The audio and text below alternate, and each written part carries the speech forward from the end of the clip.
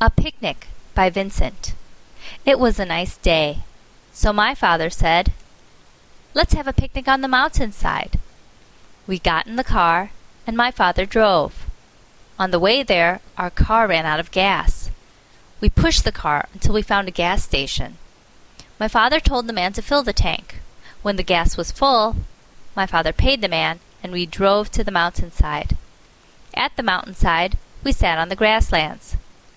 Mom took a sandwich out for me. It was a nice day.